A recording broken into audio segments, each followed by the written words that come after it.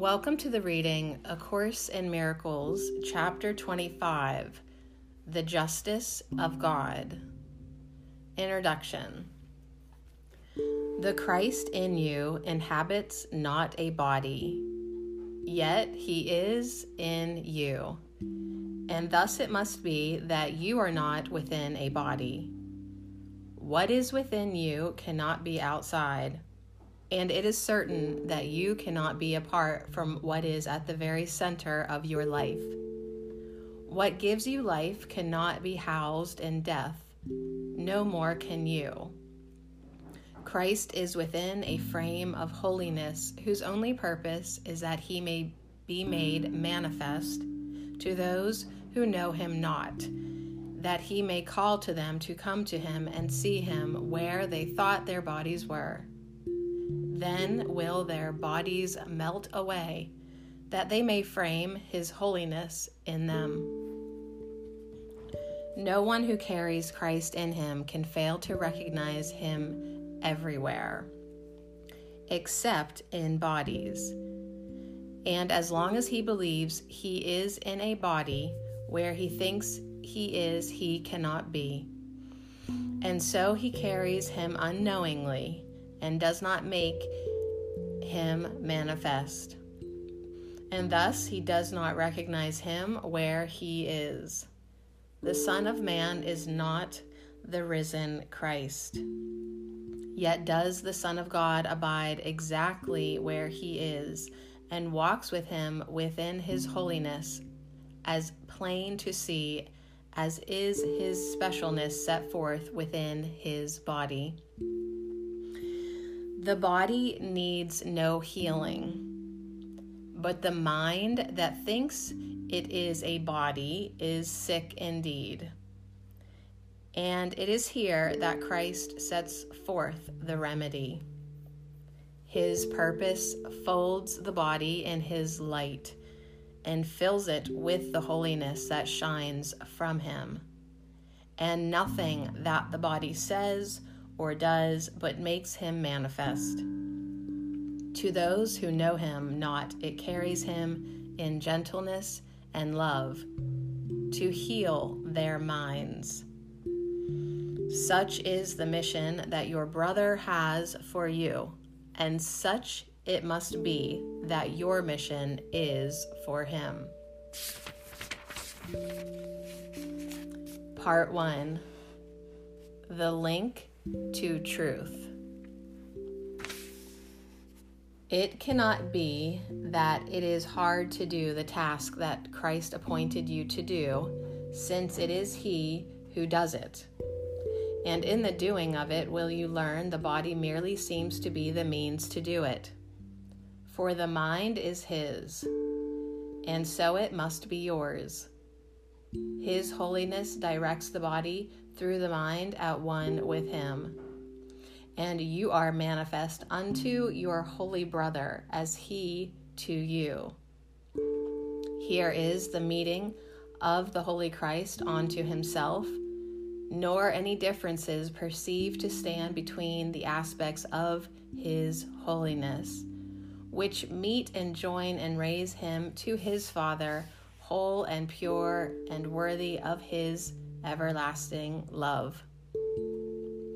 How can you manifest the Christ in you except to look on holiness and see him there? Perception tells you are manifest in what you see. Behold the body, and you will believe that you are there.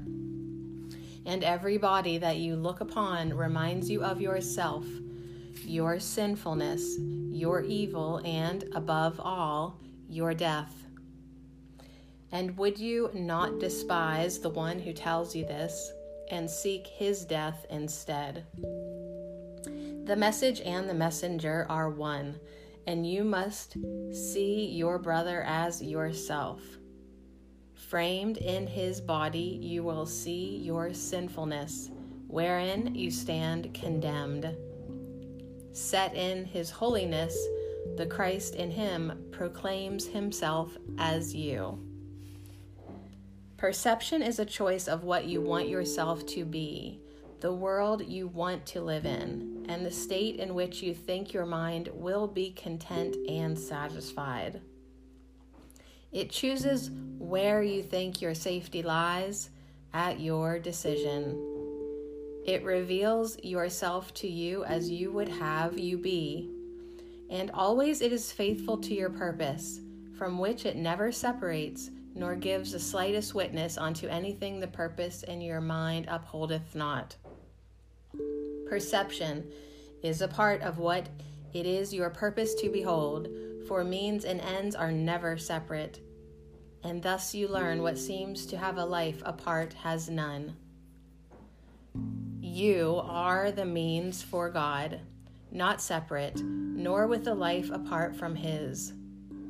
His life is manifest in you, who are His Son. Each aspect of Him is framed in holiness and perfect purity, in love celestial and so complete it wishes only that it may release all that it looks upon onto itself. Its radiance shines through each body that it looks upon, and brushes all its darkness into light merely by looking past it to the light. The veil is lifted through its gentleness, and nothing hides the face of Christ from its beholders. You and your brother stand before Him now to let Him draw aside the veil that seems to keep you separate and apart.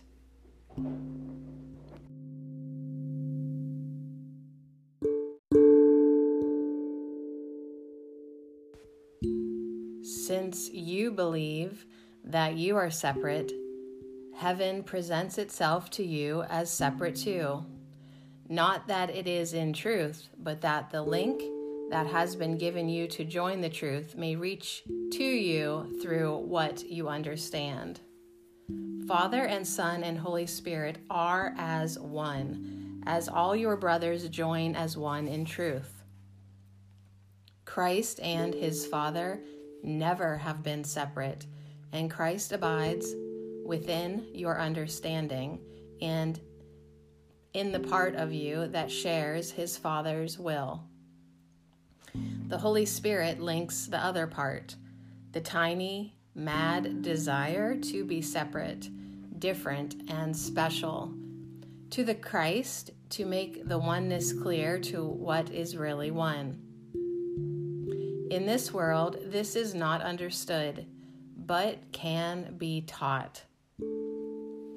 The Holy Spirit serves Christ's purpose in your mind so that the aim of specialness can be corrected where the error lies. Because His purpose still is one with both the Father and the Son, He knows the will of God and what you really will.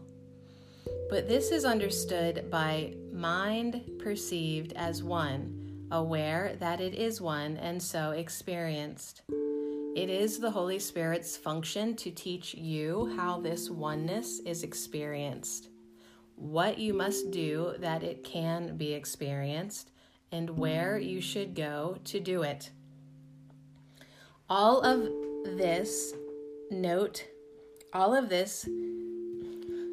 this takes note of time and place as if they were discrete. For while you think that part of you is separate, the concept of a oneness joined as one is meaningless. It is apparent that a mind so split could never be the teacher of a oneness which unites all things within itself. And so what is within this mind and does unite all things together must be its teacher. Yet must it use the language that this mind can understand in the condition in which it thinks it is. And it must use all learning to transfer allusions to the truth, taking all false ideas of what you are and leading you beyond them to the truth that is beyond them. All this can very simply be reduced to this: what is the same cannot be different, and what is one cannot have separate parts.